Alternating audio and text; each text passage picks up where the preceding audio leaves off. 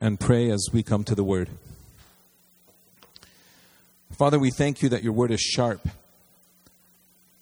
Before the foundations of the earth, Lord, you knew today. You knew who would be here, what our needs are, and what we need to hear from you. So, Father, we give you this time. I give you my words, I give you my lips, that you would speak to each one of us, Lord, where you have us and where you want us to go. I pray this in Jesus' name. Amen. Today is the 21st day of the 7th month on the Jewish calendar. Let me rephrase that. Today is the 21st day of the 7th month of the calendar that God had given his people in the old days. In that time, it was the people of Israel through Moses. So when he gave them that calendar, he knew what he was starting, and he knew exactly where everything would land in terms of time. He put the stars in the heavens, and he called them markers, that they would be signs to tell the time and the seasons. They would be markers. And the calendar is a reflection of the rotation of all of these stars in the heavens. The calendar, the Jewish calendar, or the calendar that he gave the people of Israel through Moses, the calendar of God, was a calendar that was based on the moon. And it would be rotated 30 days. And as the earth rotated around all of those things, as the new moon would come, all of these things would line up according to exact dates. They're different than our calendar. Today is the 20th on our calendar, but it's the 21st on the Hebrew calendar. So on this day, years ago, the prophet Haggai received a word from the Lord on exactly this day. And the word was to speak so that he would be able to get to the king and say this to the kings. In a little while, I will once more shake the heavens and the earth. We just finished singing, the earth trembles. Remember? The earth and the heavens will shake once again. The sea and the dry land. I will shake all nations, and what is desired by all nations? What is the thing that's desired of all nations? We were just at the Cry last weekend.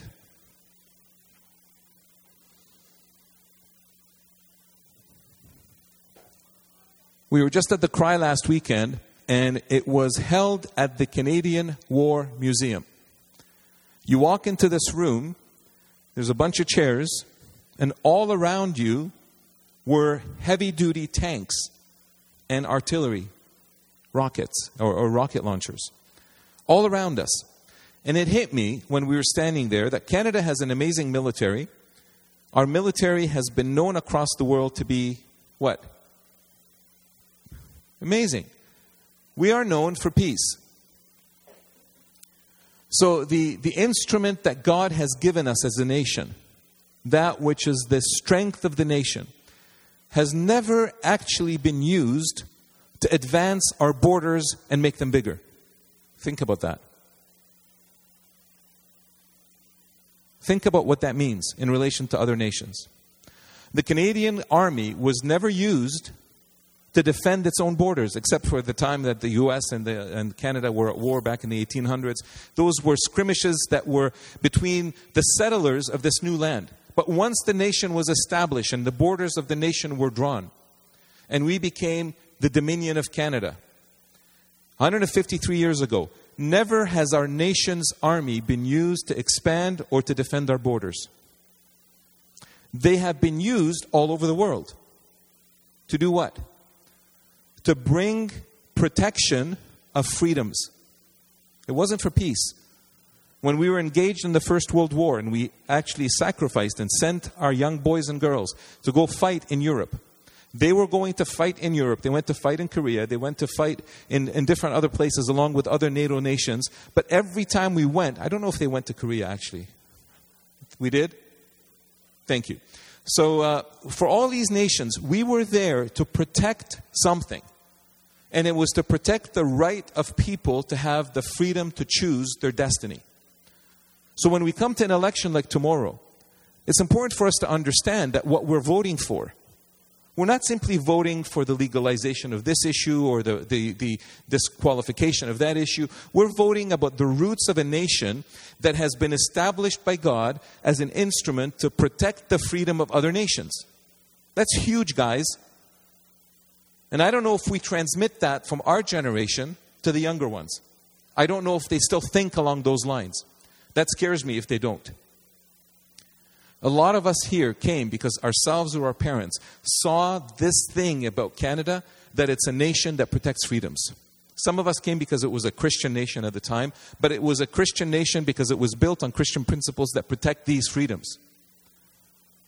So it attracted a lot of other non-Christians because they felt safe here.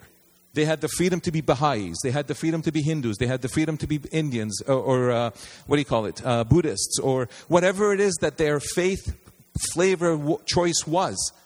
They had the freedom to do that. And that comes from the Christian roots of the individual rights of choice that we have received from God from the very beginning of time. And that's worth protecting.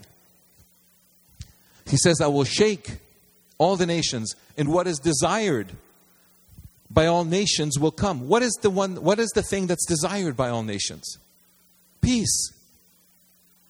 Every nation wants peace. Last week we heard about the bombings that have taken place in North Syria. The Americans pulled their troops out. The Turks went in and started bombing the Kurds, and everything is shaking up right now over there.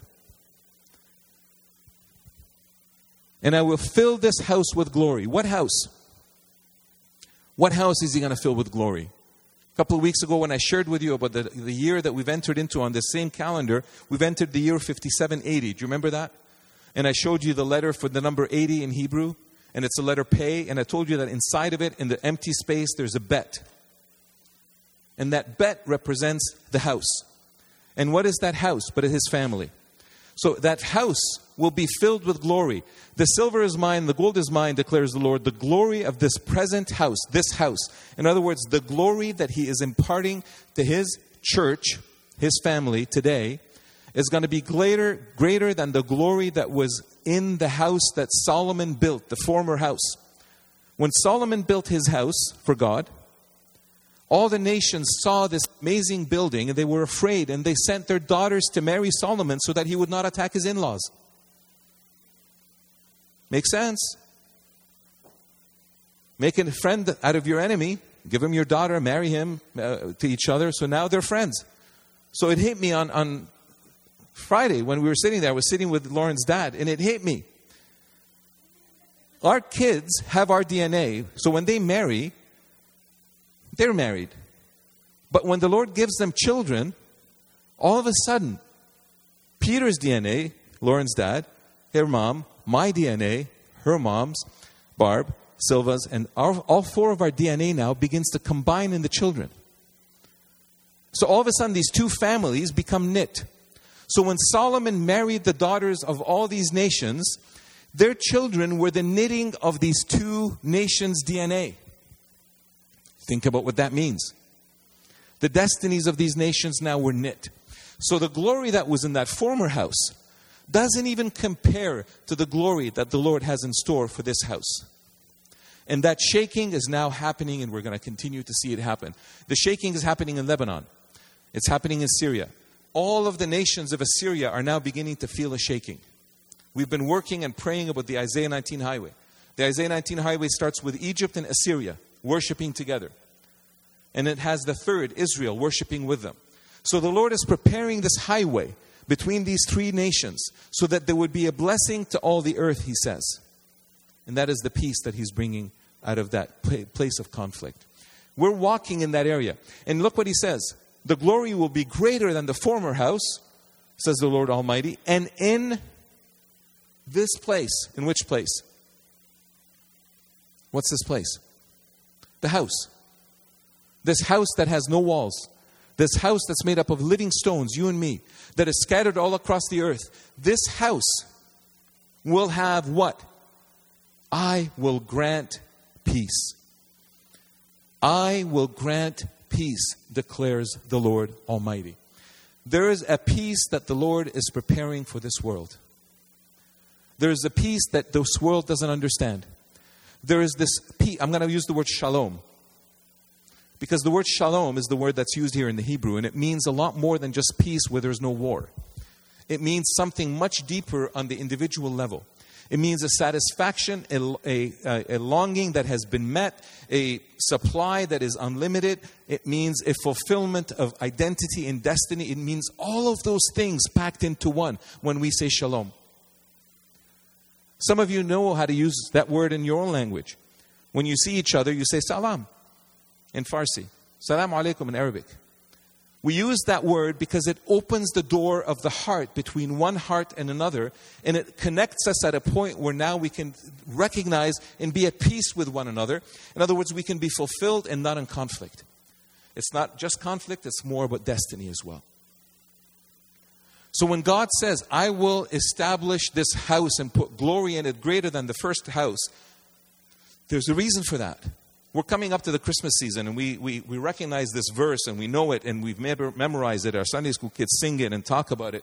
For unto us a child is born, a son is given, and the government will be on his shoulders. You recognize who that is? Yeah.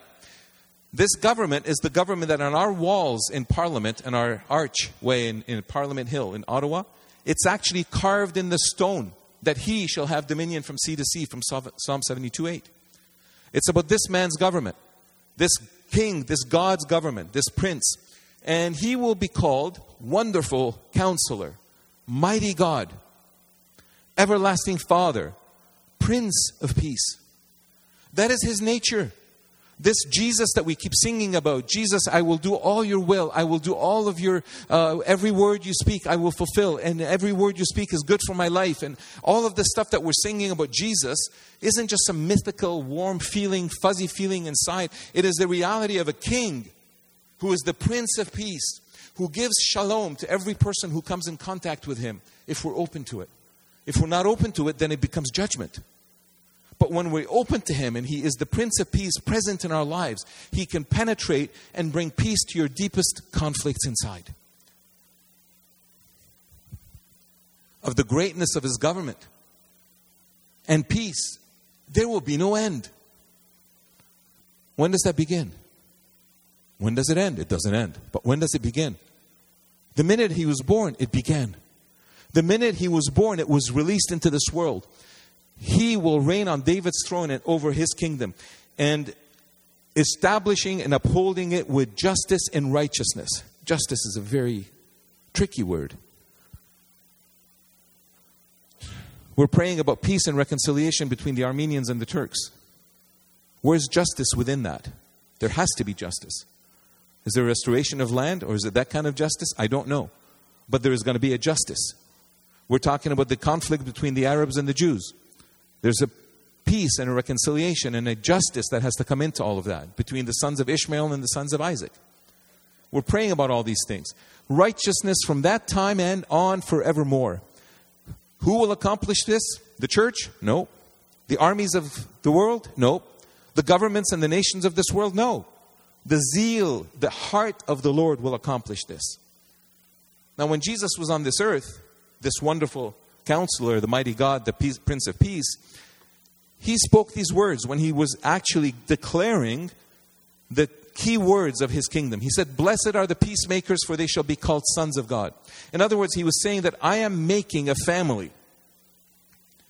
Scripture tells us that he takes orphans and puts us in families. And we long for us as a congregation, City River, to be one family. 3 different churches, 3 different congregations, many different ethnic groups, many different ages, but one family. And it's the heart desire of every one of us to be in a family. Some of us have had wonderful families. Some of us have had bad experiences with our families. Some of us have had broken families. Some have had absent families. But irrespective, there's a longing in our heart that longs to find us connected into the context of a family. And that's what he's making, children of God. So this Prince of Peace, instructing his students, his disciples, he tells them this thing. He tells them, whoever wants to be my disciple, whoever wants to be my student, must do something. must deny themselves, take up their cross daily, and follow me. So next week, I've purchased about 100 crosses, not little ones, big ones, full-size ones, and a lot of nails, and I'm going to hand them out, and every one of you will take a cross home, and we're going to start next Sunday. One of us, Eddie, you're going to help me. Who else? J-Gap. We're going to bring the crosses here, and one by one, we're going to come and we're going to nail our hands and feet to the cross. Is that what he means? Is that what he's talking about? He can't be. He can't be. For 2,000 years, nobody else has been crucified like him. His death was enough. His sacrifice was enough.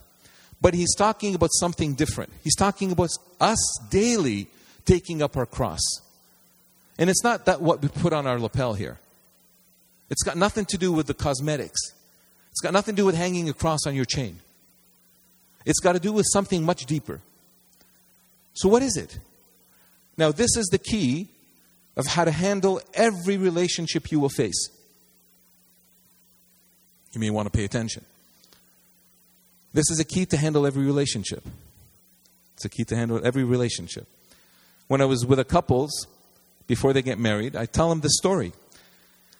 And sometimes they look at me like I'm crazy. But after a few years, they come back and say, yeah, I remember that. Yeah, it makes sense.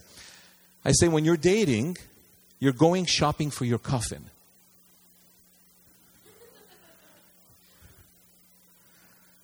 When you get engaged, you actually buy it.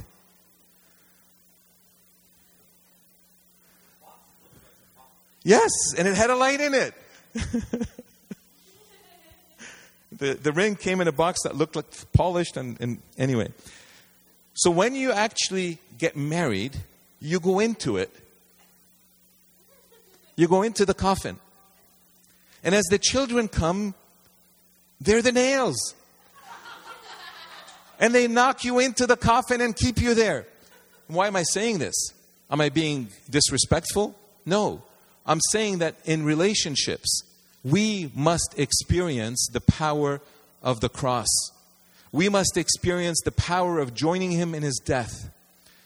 We must experience the dynamic of entering into this relationship where we now are dying with him to ourselves. Must deny himself. So if you're trying to get out of the box in your marriage, if you're trying to get out of the coffin, guess what? You're not being faithful to the Word of God. He's saying, die to yourself. He's saying, live for the other. So I'm going to give you some keys. This came to me in a meeting that I was having with the Peace and Reconciliation Network. We were in the middle of a meeting, and all of a sudden, all of these words came into a graphic picture that one of the guys that I was sitting with, a Nigerian man, he has gone through his own reconciliation process because of some of the things that have been going on in Nigeria. He asks the leader, he says, is there a formula? Is there a formula for peace and reconciliation? And flippantly, I drew something on a sketch and I said, here's the formula. And the Lord started to speak to me. So you get to share it, you get to hear it, and you get to see it firsthand. So when Jesus says these words, what is he talking about? He's talking about this. He's saying, deny yourself. Pick up your cross daily and follow me. What does that look like? There was a process in his crucifixion. In the same way that there was a process in the dating, the engagement, the marriage, and then the nails and all of that. It's a process. So in the process of his crucifixion, the first thing that happened before he even was nailed to the cross is they put a crown of thorns over his head. There's a crown of thorns over your head as part of being joined to Christ in his death. There has to be. If there isn't, there's something wrong. If there isn't a crown of thorns over your head right now to join you with him, I'm not talking about a physical crown. I'm not talking about actual thorns that make your forehead bleed. I'm talking about something in the spirit that on your head there's a virtual or a spiritual crown of thorns. What does the crown do? It shows you the kind of kingdom that you're a part of. It shows you the kind of life that you're taking on.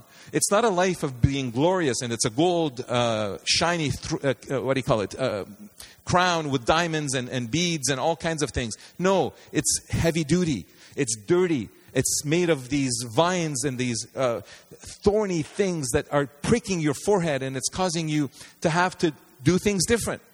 What happens when you have this crown of thorns in your head? Your thinking has to be different than it was before. He didn't come to be the King of Kings and the Lord of Lords the way that his disciples expected him to be. He had a different crown. It's a crown of humility. It's a crown of service. It's a crown of bowing. So when you're coming to the cross and carrying your cross, the first thing that even before you get on it, you recognize that I need a different mindset. I need to think differently about this other person. This partner that I have in my business, this partner that I have in my home, my children, my wife, my husband, my parents, all of these relationships in the church, between nations, if you want to go very big. My mind needs to think different. It's not about me, it's about them. Everything that Aaron did, I watched him as he was planning this thing. It wasn't about how to make himself happy. It was, how do I do this so that Lauren can have the amazing experience of my coming to her and asking her to marry me? How can I package it? How can I prepare for it? And this is exactly what Christ did for us. He prepared himself so that his crown would be a crown of beauty instead of the crown of thorns only. And that crown of thorns becomes his crown of beauty. So he's challenging us to join him in this. And then the Lord showed me the right hand. And in the right hand, the scripture says that it's the extension of the right hand of fellowship. So when we begin to walk and we reach out one to the other and hold hands, all of a sudden there's something that happens between me and Alina when I'm holding her right hand like this. It's not like me putting my hand on her shoulder or my arm around her back. It's nothing like that. Something happens when our hands are joined. We're walking together now. We have to figure things out. I get to know her. She gets to know me. All of a sudden, we're beginning to agree. You can't hold each other's hand like this and disagree. We've seen that. It's ugly. We've seen it when Prime Minister Trudeau went to Washington and President Trump and him were playing the game of who's going to control the handshake. Do you remember that? That was embarrassing. Two key leaders in the world, our key leader and the U.S. key leader, are trying to struggle as to who's going to squeeze the other harder and who's going to let go first and who's going to pull who in. All of these things. It's got nothing to do with that. The hand of fellowship is, hi, Alina, how are you? How are you doing? What's happening with you? And as we begin to talk and we're holding hands, the right hand of fellowship allows us to knit our hearts together so that we begin to understand one another. It's not a conflict. You cannot be in conflict and shake hands. You know, in Scouts, we used to shake hands with the left hand. There's a reason for that. I'll tell you. In the military, when the war ended, every soldier has to hold his sword in the right hand, if they're right-handed. Most people are right-handed, right? So the sword is in the right hand. There's a number of us that are left-handed, and that speaks a whole different volume, but it's the same principles on your left hand as your right, for those who are left-handed. The right hand is the right hand of the sword. That's the sword of the attack. That's the sword of the defense. The left hand is the shield, right? So in the Scouts, they want it to be a little bit different, and not just saying, I'm going to put my sword down so I won't attack you. They're going to say, I'm going to hold my sword so that I can defend you, but I'm not going to defend myself against you, but I'll put my shield down, and I trust you with your sword in your hand. So it's basically, I'm trusting my life in yours. But in our case, when we're taking the sword and putting it down, we're actually saying, I'm not going to attack you. I'm not even going to defend you. I'm not going to defend myself against you. I'm putting my sword down, and I'm shaking your hand, and I want to enter into this life together. If we die together, we die together. We live together, we live together. That's the right hand. The left hand, when they were building the wall around the city of Jerusalem, there was a group of people that had swords, and they were defenders, and there was a group of people that had the tools to build the wall, and they were the wall makers, the masons, and there was another group that was carrying supplies back and forth. And they were carrying supplies with one hand, and they had the sword in the other. The sword was on their right hand. The supplies was on their left. So the left hand speaks of us working to serve one another. So I'm shaking Alina's hand, and with my left hand, I'm serving her. I'm, fixing her hair, beautifying her face, fixing her clothes, bringing her food, all of that. And then after a while that we've done this together and we've become familiar with one another and comfortable with one another, then holding hands, we continue serving with both our left hands others. And then the last thing that the Lord showed me was the feet. And the feet, when you listen to Ephesians chapter 6, when he's talking about putting on the full armor of God, he's talking about the feet that are shod with the gospel of peace.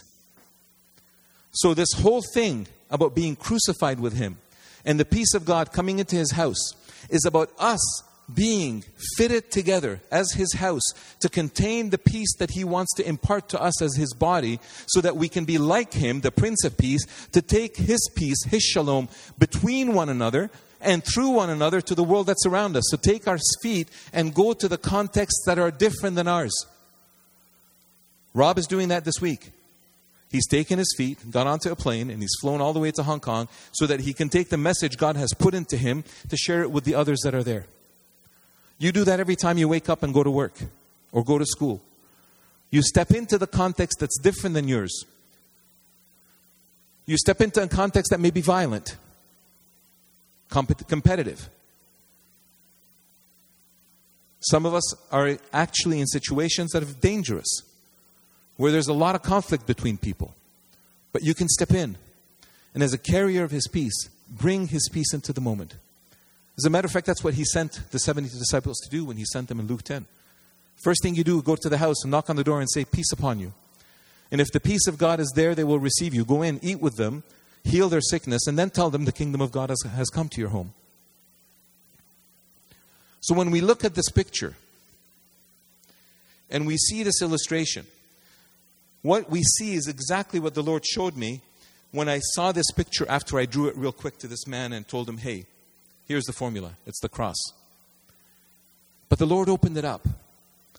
And I'm sharing this with you for you to understand, in every encounter, in every relationship here in this church between one another, there are some other religions and some other philosophies that will tell you, no, be number one, attack everything, try to survive, put yourself ahead of everything else. That's not Christianity. That's not the message of cross. That's not the message of the gospel. The message of the gospel is this. It's the cross. And the cross is meant for us to be reconciled, first of all, with God. And when we are reconciled with God, there is a shift in our mindset. There is a shift in our thoughts. We begin to speak a different language. Sometimes we speak so much of that we're not connected to the world, and the world doesn't understand what we're saying because we're not making sense to the world. But the world, we need to be different than just that. We need to have that shift happen in our mindsets, and then we need to have the shift happen with our service now and go out from where we are to be able to serve the environment that we're in. Have fellowship with one another. This is what church is all about. This is what small groups is all about. After we're done here, Alpha is going to be meeting, and they're going to be discussing different things. But in the context of that, they're learning to walk together and process the details of life together. And out of that, we serve one another. Worship team is serving us. People that have prepared snacks outside are serving us. Downstairs, the staff is serving the Sunday school and the students. But it doesn't stop there. It translates into us serving one another so that we can together serve the world. So that together we can step out of our context into different contexts so that we can help and be solutions, because the house is going to have a greater glory and it's going to have a peace that's going to increase forever. And you're part of that house. It starts in your very smallest circle. I'm going to end with this one thought. The measure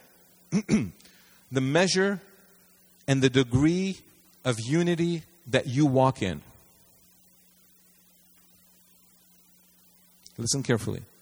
The degree and the measure of unity that you walk in determines the degree and measure of authority you have. Let me repeat that one more time.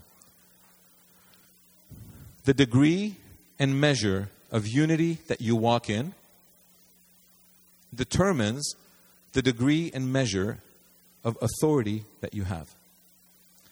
In a family, if the husband and the wife have unity, all of a sudden, there's authority that they possess in that house. They can raise up the family, and the scripture says, a house divided cannot stand. Well, the opposite is also true. A house united will stand. Connect that house now, that couple, that family, with another family in a church context. Connect one another here. We have 3 congregations. We have 2 senior pastors. We have a bunch of leaders. When we begin to walk in unity, there is an authority that we possess, and that authority allows us to see the kingdom of God advance in the lives of others. The degree and measure of unity determines the degree and measure of authority. It's the same in a city. When the churches in the city are united, they have the authority because they serve together to shift the climate in the city. It's the same in a nation. It's the same between nations. So everything that we're doing, that you see us traveling for, is working to establish this unity in function. The unity has been established in fact on the cross by Jesus, but is being established in function when we are together and when we function together. And that increases the level of authority that the church has. So you want authority over your family? Be united. If you're a single parent, be united with your kids. Find ways, extend the hand. Find ways to establish unity within your sphere, because that will give you authority over your sphere. And then find ways of being knit together with others that are walking in the same way, so that you can establish unity between each other's spheres, and that will enlarge. 1 can take 1,000 to flight. 2, how many? 10,000. You want authority? It happens in unity. That's what the Lord is doing with us here. So let's stand and I'll pray, and that the Lord will bless you.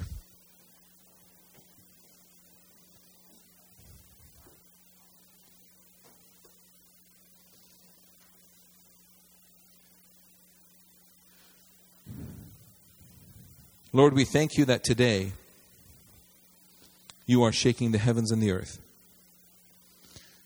You are to establish your kingdom on this earth. So, Father, we pray for those nations that are going through turmoil right now. We pray, Lord, that your presence through your body would bring peace and express the glory that you are imparting to your church right now. Father, we pray for your peace and your glory over this nation, Canada. As we all go to the polls tomorrow, we pray for your peace in us and through us, in the hearts of all those that are voting. May your church, Father, serve this nation well. Father, may we see your kingdom come into the city in a greater capacity as your churches walk together in a deeper sense of unity, a greater measure. Father, we pray for City River, that as we together function in preferring one another, that the degree and the measure of unity that would be increased among us would cause others to know that you have been sent by the Father. We pray the same, Lord, in our homes.